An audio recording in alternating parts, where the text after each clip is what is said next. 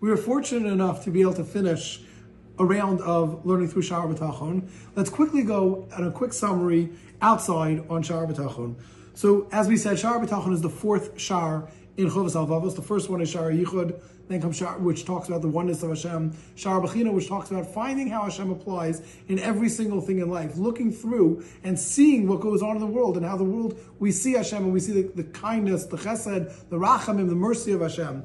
Then it's followed by Shiur of Avodas Elokim, where we understand that as a result of seeing the Yichud Elokim and the Bechina, we understand that we have to be over the Hashem. We have to serve Hashem in the best way possible.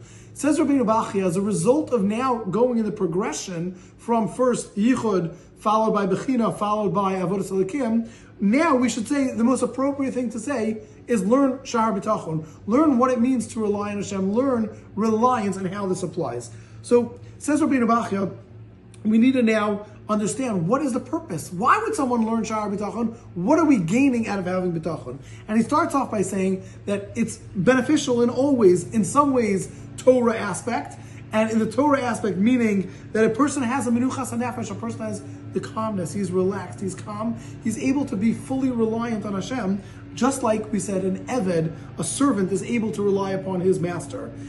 And then says one of the most powerful lines in Shiur B'tachon. If a person doesn't rely on Hashem, that means he's relying on something else. And says Rabbeinu Bachya, if a person relies on something, anything outside of Hashem, Hashem says to him, I am going to remove my hashgacha. I am going to remove me watching over you and taking care of you, and I'm going to put it into the hand of that which we relied upon.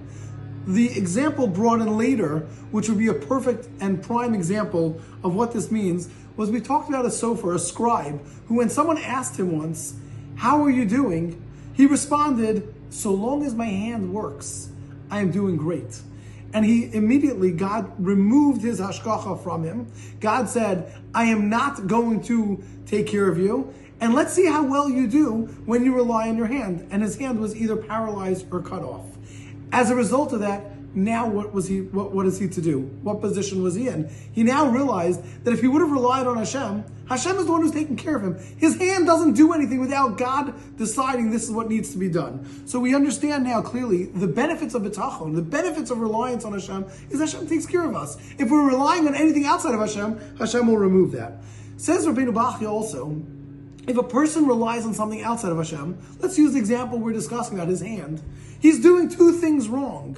Number one, he's removing himself away from Hashem. Instead of relying on Hashem, he's not relying on Hashem. That's strike one. The second thing that he's doing wrong is he's relying on something which Rabbeinu Bachya refers to as bo'aros nishbarim, these broken, empty wells. What's he relying on? A hand. A hand doesn't have an ability to do something unless God decrees that it should. If God decrees that his hand should work and be able to make him into the successful scribe that he is, it will work. But if God removes that from him, God paralyzes his hand and makes it can't do anything, he has no abilities anymore. So therefore, he's doing two things wrong. He's leaving the source of everything, which is Hashem, and he's going to an empty source. And on the flip side, a person who relies on Hashem, we say the psukim of Baruch HaGever Asher Yiftach B'Hashem V'Hashem Yiftachu. Blessed is the person who relies on Hashem, and Hashem is that which he can rely upon, which means he's so beautiful. Hashem will give it to him. Hashem will bless you. Rely on me, and you know what I'm going to do? I'm going to take care of you. We said, what happens if a person goes and says, when a person's not relying on Hashem, what is he relying on? We brought the example of the scribe with his hand.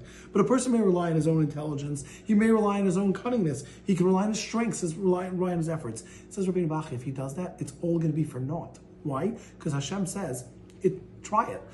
We bring a pasuk from Eov which says that Hashem entraps the person in that which he thinks is so great. He thinks he's smart. He falls for something that tricks him. He thinks he's so cunning. He thinks he's so strong. The strongest person, we said, a lion does not always have food, etc. And each of those things, the only one who will really succeed is a Dorshi Hashem L'Yachzor Kol Tov, someone who seeks out God. That's the one who never lacks. We said if a person relies on his wealth can disappear on the blink of an eye.